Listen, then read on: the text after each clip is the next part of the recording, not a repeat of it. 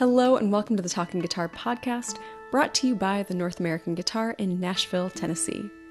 I am your host, Lindsay Straw, and this week we are all about our French-Canadian luthiers. For today's episode, I chat with Loic Bourteau of Bouchereau Guitars. Loic grew up in France, where he first fell in love with the instrument, eventually making his way to Quebec City, where he's been building guitars ever since. He shares his sources of inspiration from great modern luthiers like Michael Bashkin to Matsuda, and how listening to players like Don Ross, Dustin Furlow, and Tommy Emmanuel drove him towards crafting fingerstyle-centric guitars. We did this interview via Zoom, so as usual, we have also released a video version where you can watch our chat and see some shots and video clips of his guitars in action. This time we feature Stuart Ryan, Bill Cooley, Carl Miner, and myself playing these Bouchereaus. If you want the full audio-visual experience, hop on over to YouTube and check it out. Otherwise, please enjoy my chat with Loic of Bouchereau Guitars. Well, thank you so much for being on the Talking Guitar podcast with me today. I'm so excited to finally meet you and talk to you in sort of in person. Yeah, thanks for having me, and nice to meet you. So I guess we'll just go ahead and dive right in and talk about sort of your journey into guitar making. Yes. So my journey started in 2011. So like most of my peers, I guess I started by learning to play the guitar before even thinking about making them, Mm-hmm. So I started playing when I was 15 years old, maybe. But just as a hobby, I played a little with along with friends in some open stage bars and stuff like this in my native city in Bordeaux. But it was really just a hobby and a way to have fun at the time. So I was at some point in my life where I needed to figure out what I wanted to do with my life, to find my vocation kind of. So I had a lot of experiences in STEM field jobs. Like I worked a lot in the wine industry at some point, and so Oh, cool. yeah, on a lot of aspects of this industry actually. So, and I saw people who were spending their life in this kind of business, and I figured out it's not what I want. And so if I wasn't able to find my way, I would have to do it pretty much all my life, So I figured, well, I like guitar. I would like to try and make them. It looked like a very interesting career to try and achieve. So I went for the Quebec Lutherie School, Quebec City. Mm-hmm. Shout out to my buddy Virgil, who was he was one of my co-students at the school, and we had a lot of fun times together over there. Nice. So yeah, it was cool. I think about this time with a lot of nostalgia Mm-hmm. sometimes. So it was a 3-year training there, and so I graduated in 2014, and then I started my career on my own since then. Mm-hmm. So I spent 1 year after the school renting a working space in a workshop downtown Quebec City. Mm-hmm. And after this year over there, I built 2 guitars here, and then I set up my own workshop. So I found a nice big house with a big basement, and I set up the shop in the basement. It took me about 6 months to set up the shop. Mm-hmm. And since then, it's been growing and growing. So right now I'm like out of space. So if I want to grow my shop even more, I have to find another place Mm-hmm. for it. But it's working fine so far. Yeah. That's amazing. So you stayed in Quebec City. You didn't go down to Montreal or leave it at all? No, I just stayed in Quebec City. I got back then when I graduated, I got offered a job in the Lutherie School as a technician and taking care of maintaining the machinery and also taking care of the tools for the students and stuff like this. So it was a good opportunity, with a good pay and everything. So I just went for it. and I was also working for a couple of guitar shops in the city. So doing a lot of repairs and setup jobs and things like this, and getting in contact with the clients over there was a very good experience as well. So yeah, I just stayed in Quebec City. It was a nice place to be. I had a lot of friends over here.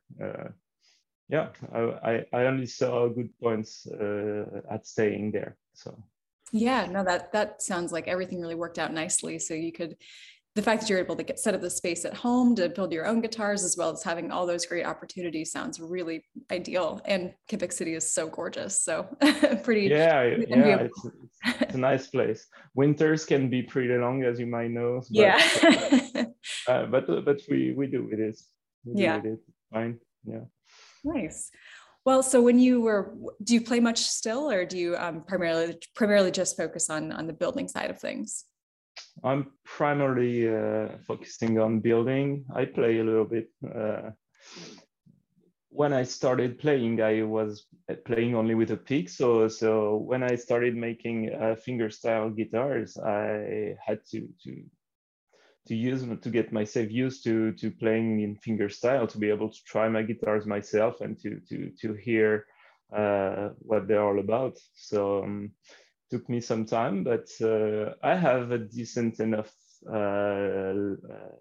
skill level to be able to try my guitars, and it's fine with me. And what I like the most actually is to have my guitars played by others who know better than me and can give me good feedbacks on the acoustic side of things.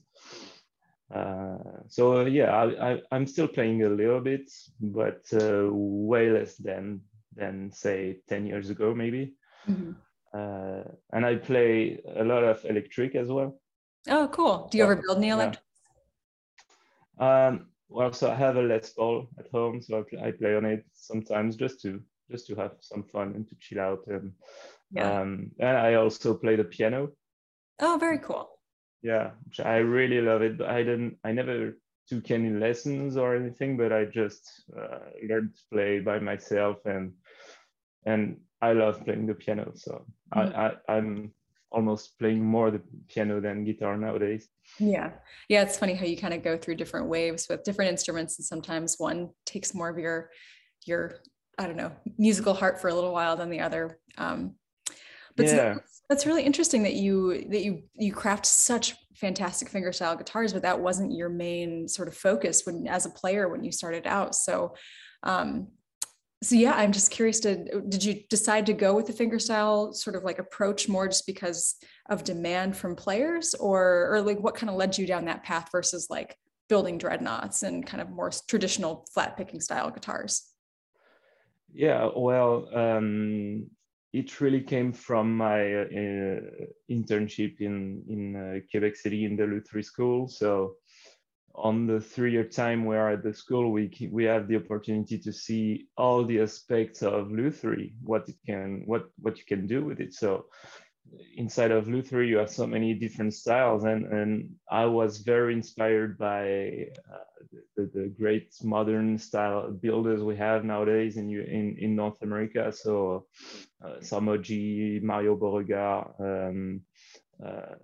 Michael Bashkin, Matsuda, and all their peers, and I love their style. I love what I really loved about their guitars is the time and the perfection they were trying to achieve on their work. So, and I started at this time also listening to great fingerstyle musicians, and I love the way the great fingerstyle musician explore all the aspects of the acoustic of a guitar. So you can hear all the overtones and the harmonics, and the guitar is so much put up front. And so this is what I loved about this particular field in Lutherie. So I just went for it, and I everything attracted me on this aspect of the guitar making. So the aesthetics of the guitars, the proportions of the models, and the acoustic was fantastic. So I started listening back then some Don Ross, Dustin Furlow, Tommy Emmanuel, and this kind of folks really inspired my guitar making prospects. So, Mm-hmm. yeah. Yeah.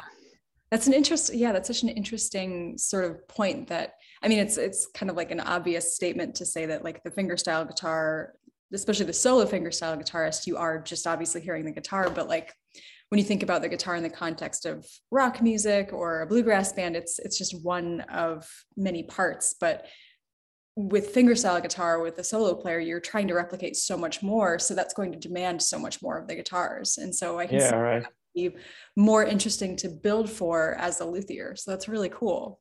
Yeah, and it's what I like about it. It's like the guitar takes really the center stage, and yeah, this is why I like it. Mm-hmm. Oh, very cool. Well, I think you already touched on some of your influences as far as other luthiers go. So I would love to just hear more about how you sort of came to your approach in terms of like, especially the aesthetics, which are so beautiful and so intricate. And I feel like there's like, it seems like all of you luthiers who came up from the Quebec school kind of have a similar, like you're all distinct, but there's a kind of a similar, like elevated, very elegant style to all of your builds. And I'm so curious to know how you decided to come up with your specific like aesthetic touches. Well, it's a long-term process. And it's always developing and evolving. Mm-hmm. So like I have the models I have today are all personal design models, but mostly they're all based on general, I'd say very popular Martin or Gibson models already existing. So for instance, for the Mistral model, I really took in account the body length and the body width of a Noem Martin. But then I just adapted the curves to be more of my taste and to be more how would you say that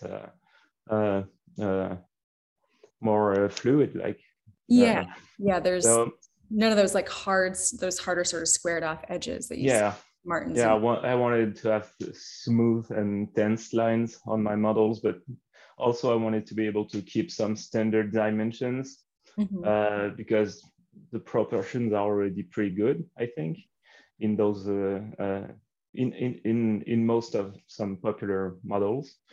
And also just something as dumb as I wanted the guitar cases to fit my models as well. Practical. Right. So this is pretty much the way I design my guitar shapes. And then for the aesthetics, it's really a mix of many things. Or obviously there are a lot of builders out there who inspire me, but also I think I got an eye of my own for aesthetics. Definitely, yeah. So I really like some architectural movements such as the early First Gothic era. Okay. So very tense line, broken with hard angles. Just this kind of concept that can help me with my aesthetics in general. And then the building method just evolved a lot and keeps doing so. Maybe slower nowadays, but in the first years of my activity, it evolved a lot. So nowadays, I got my method pretty figured out for the neck assembly and for the side rim assembly, and this is one of my favorite sides of the job is to be able to have such a great community around me of great builders who I can share with a lot of building tricks and stuff. So it's very thrilling to be part of this. Yeah, especially up there, you must have such a, like, it seems to be such a dense area in terms of lutherie. So you've got so many folks to collaborate with and to trade ideas with, and so that must be really exciting. Sure, and being able to see people on the showcases and visiting shops, and it's very makes the activity very dynamic and it keeps things interesting, really. Yeah. Yeah, I've noticed talking to different luthiers, just how connected everybody is. And that's because obviously building a guitar is a pretty solo activity for the most part, but at the same time, like it seems like everybody's really gregarious and really well connected and all chatting with each other all the time, which is really, I think that's really awesome. Sure. Well, this is the kind of solidarity that can happen in a small community like this. So, everybody's kind of on the same boat. So globally, people tend to really get together and support each other most of the time. Obviously, it's not always true, right? But yeah, it's a very great, it's a very good community that I really like. So yeah, that's pretty much what I wanted to say. Yeah.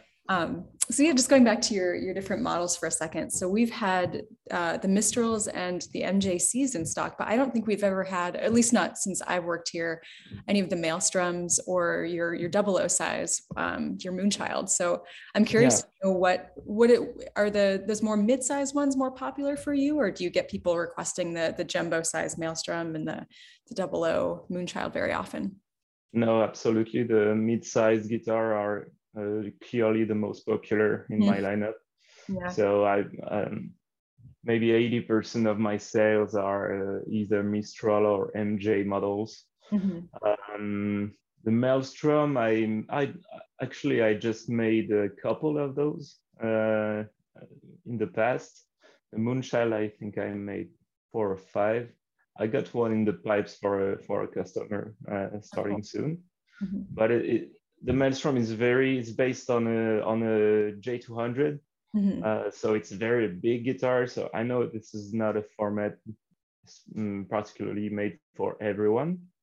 So it's pretty, so it's gonna suit some players, but most players, especially those who look for fingerstyle guitars, they are gonna go for a mid-size model. Yeah. But I recently made an attempt of adapting the Maelstrom model on a baritone scale. Okay. So yeah, I got this one just ready for La Conner this year.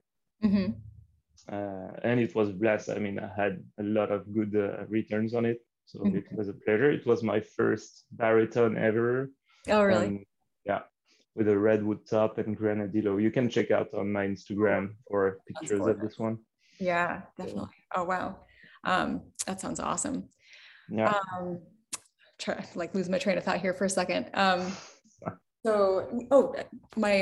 other question kind of related to that was going to be, do you branch out very often? And so if the baritone was the first one that you made, do you get many opportunities to kind of go outside of your typical line, like building something even smaller or something like that? Or do you kind of tend to generally stick to those four or 5 models? For now, at least, I got a few ideas of new models in the back of my mind. I'm still looking for the perfect dreadnought size guitar, which I haven't found yet. Yeah, I had a model at some point. I'm not offering it anymore, which was called the Marley model.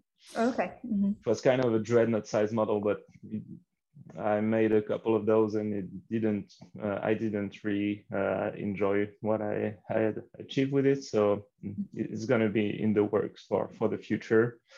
And maybe I'm going to work on a parlor model, maybe a very small 00 with a 12 fret neck joint, something like this, which is also in the back of my mind, but I just have to find the time to work on it. Yeah.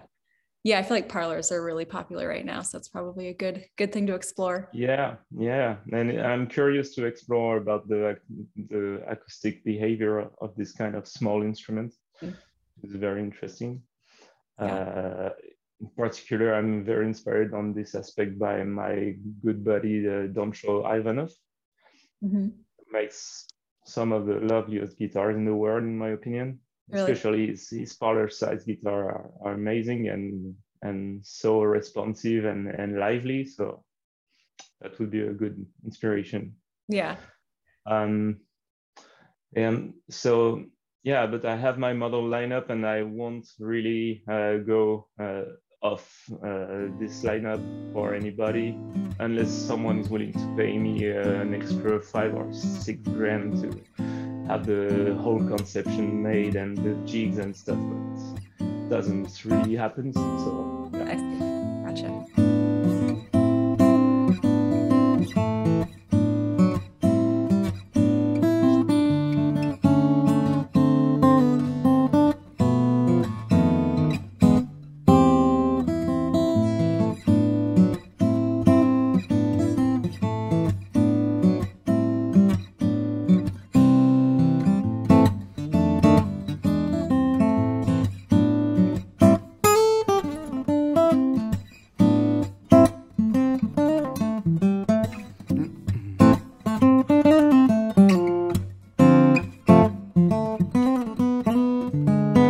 Do you do anything really unusual, like double sides, or anything unusual with the bracing on your guitars, or are they pretty sort of, I don't want to say standard, but like more traditional on the side? Oh, that's a good question.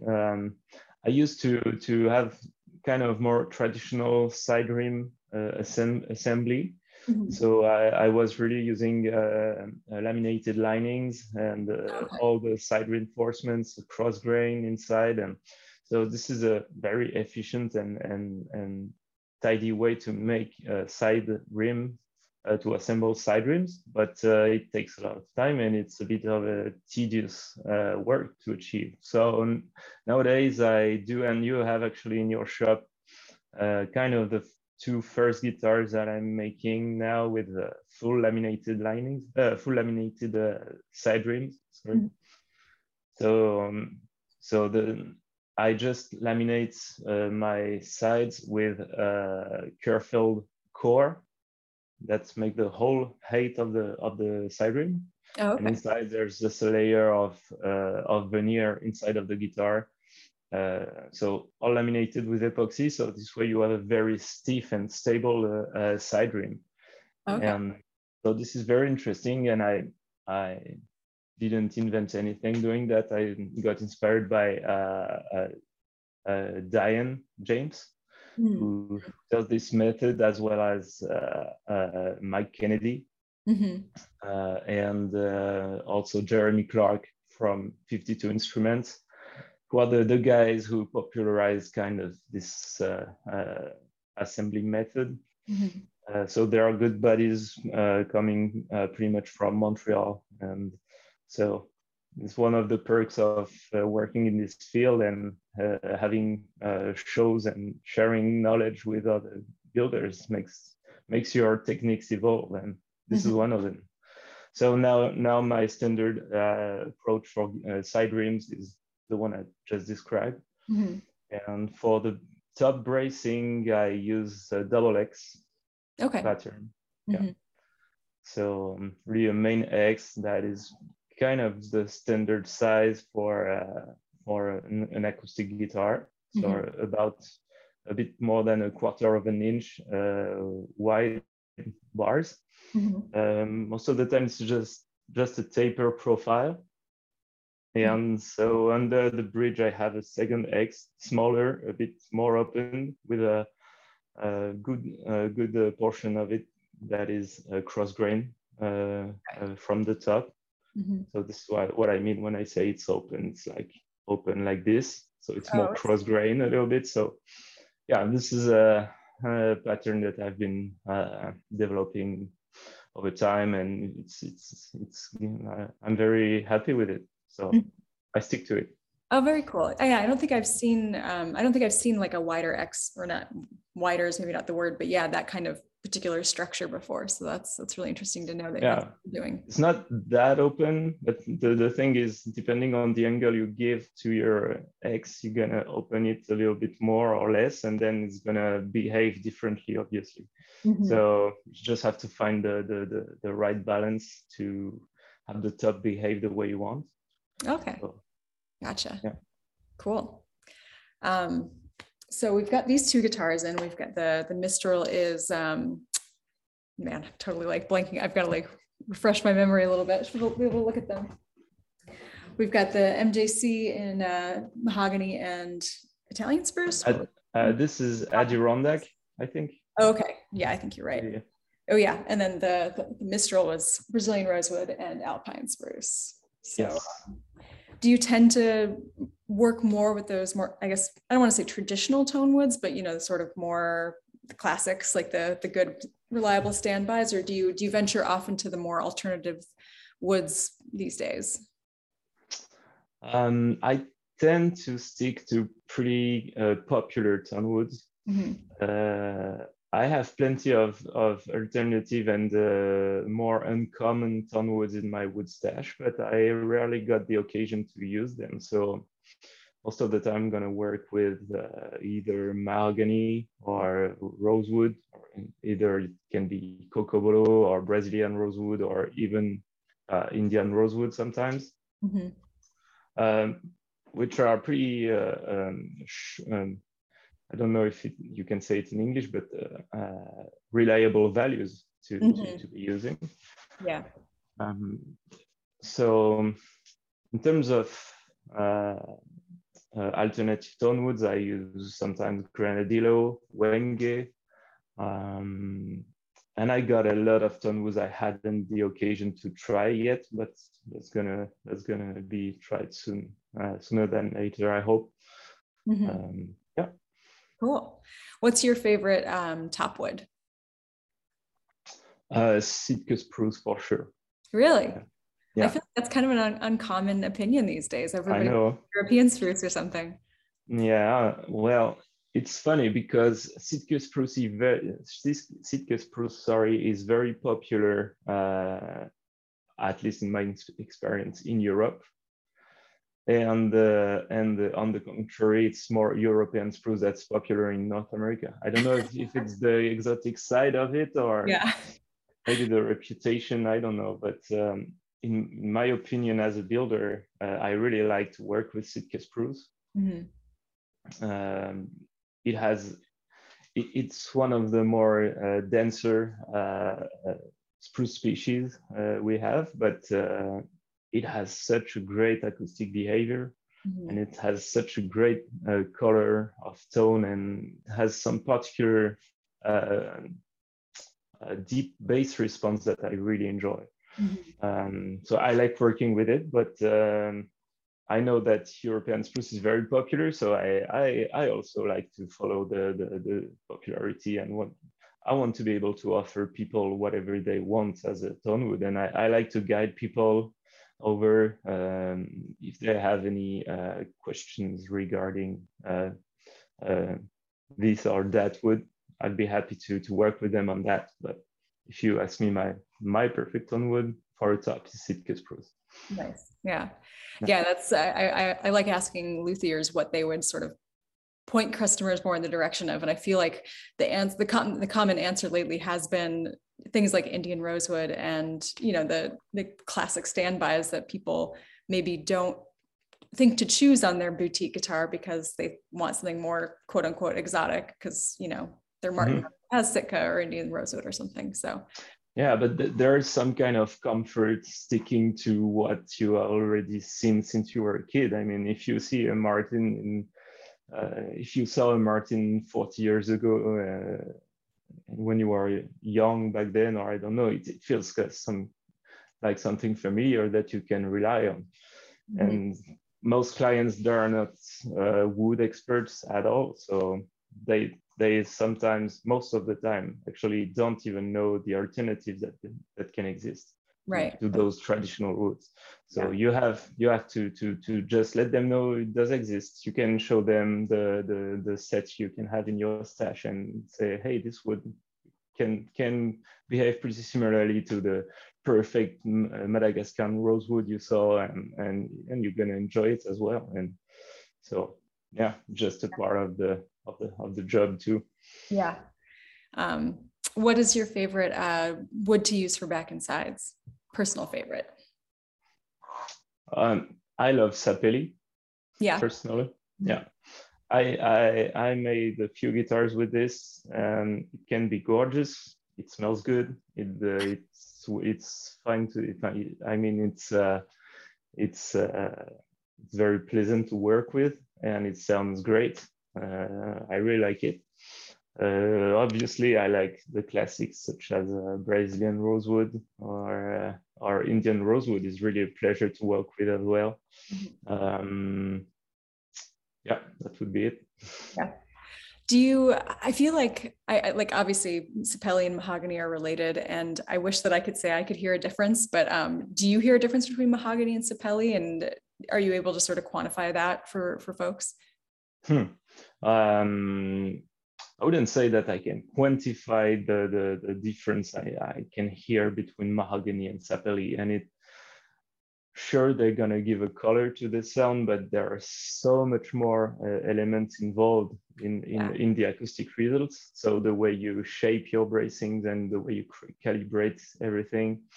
So, but I would classify them kind of in the same category of warm tone woods that can bring some color to the overall sound of the guitar. It's going to be more of a kind of a darker sound, I think. But okay. I would say they sound quite similar. Yeah. Yeah. This is my opinion, at least. Yeah. Maybe some luthier with 30 plus years of experience would totally disagree with me. I think that most people would probably agree with that. I was just hoping that maybe you had like a really strong opinion and could tell me the difference. I wouldn't say that. Well, it's definitely beautiful for sure, and for anybody who likes mahogany, it's going to be up their alley too. So yeah, the one you have is a gorgeous example. Yeah, you have in the shop right now. Yeah, it's so beautiful. Just like the figuring, is almost like the tree or something. Kind of looks like the tree, but I figured I didn't have it sold to me as the tree, so I won't advertise it as the tree. I don't think it comes from the tree, but it's a nice tree still. It's a very nice tree. Yeah. Unfortunately, I don't have any left in the shop. So. Oh, really?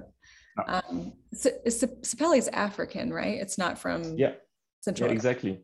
It's considered as a mahogany species, but it's not actually a mahogany species, and it's globally denser than genuine mahogany. Okay.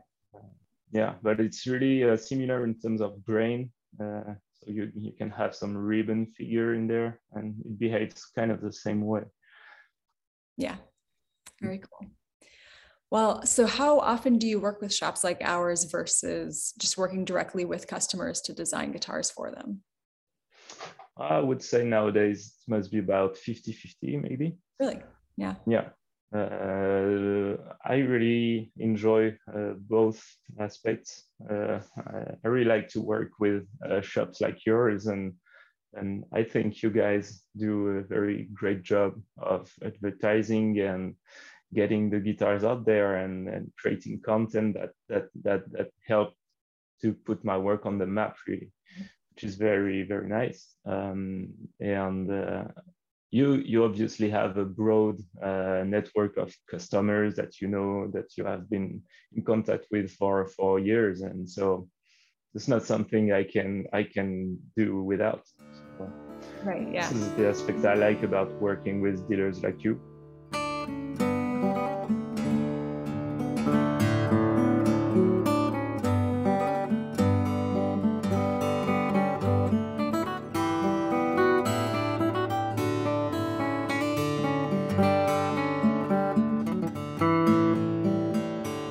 I also like working with customers, especially when I have the opportunity to meet them in real life. So yeah, for instance, in a couple of weeks, I got a guy from the US coming over at the shop, and he's gonna choose his tone woods and choose his model and options and everything. So this is very a pleasant way to work as well. Yeah, that sounds like such a great because it's so much of what we do is via email or via phone, and that's great, but like nothing. Yeah. I mean, that must be the ideal experience, is just to go visit your luthier, pick out the woods together, discuss in person, and really kind of narrow down the choices and figure things out. That sounds great. Yeah, it's really an aspect of the job I enjoy a lot, and I didn't think when I started and when I was less experienced with customers back when I started, I didn't think I would really enjoy this aspect, but actually it's just really one of the best parts, I think. Mm-hmm. Sharing your knowledge and your advice and having people enjoying your work, and it's so rewarding at the end of the day. So yeah. What do you think players gain the most by working directly with a luthier like you versus just buying a guitar from a shop? Well, to give a short answer, I think they get the guitar they want, mm-hmm. instead of hoping to find the guitar they can do with. Mm-hmm. You know what I mean? Yeah. Because I mean, and no offense to any of the guys in the industry who make guitars, they can do a very good job. Mm-hmm. But all their work is standardized, obviously, and they have to work this way. So this is kind of the customer has to adapt to the guitar he's going to buy. Instead of if you work with a custom guitar maker, this is the guitar that's going to be adapted to the player, not the contrary. So mm-hmm. Yeah, this is the how I see things, at least. Yeah, no, that totally makes sense. And for players who really do have a strong sense of what they're looking for and a well-established playing style, I mean, there's really nothing better than having somebody build the instrument just for you and getting everything that you want and putting it into one versus having to have several just to get different experiences or something. So yeah, right.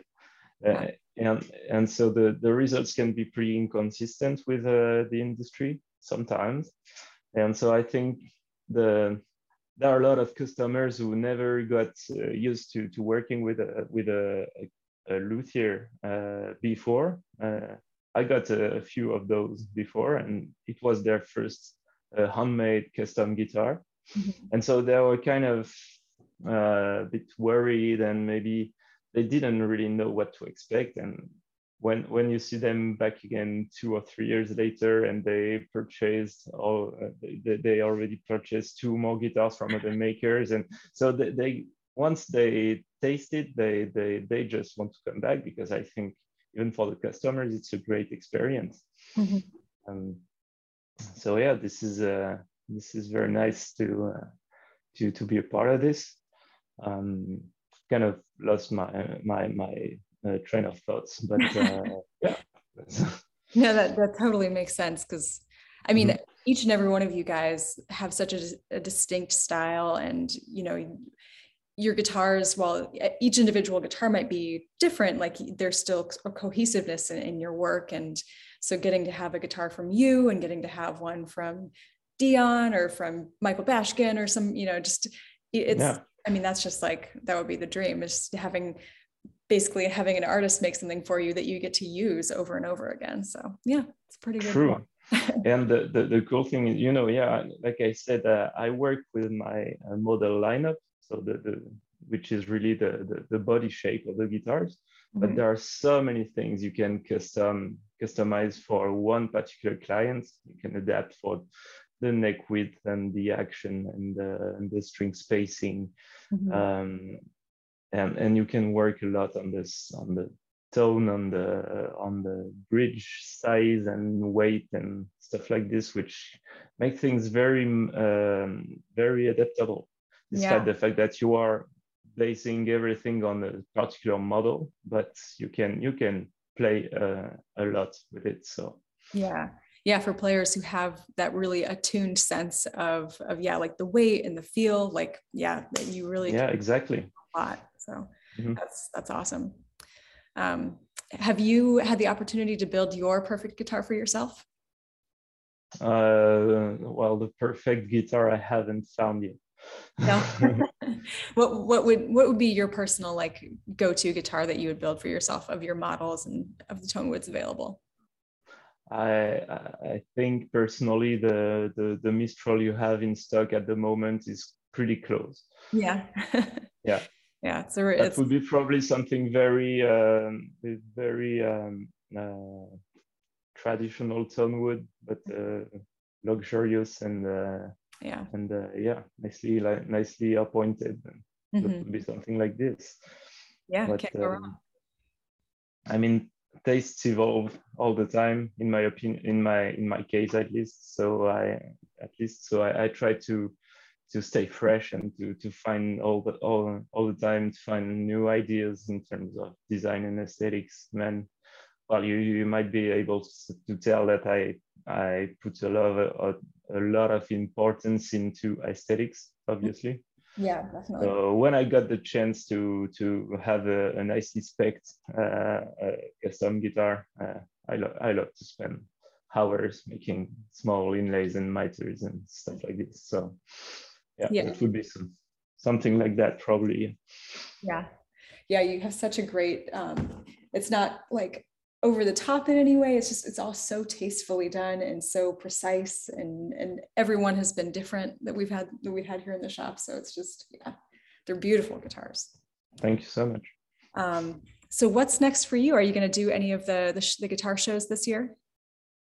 Yeah, so I got I'm planned to attend Woodstock at the end of October. Really looking forward to it. Because I just made my first show in 3 years, just in May in Laconer this year.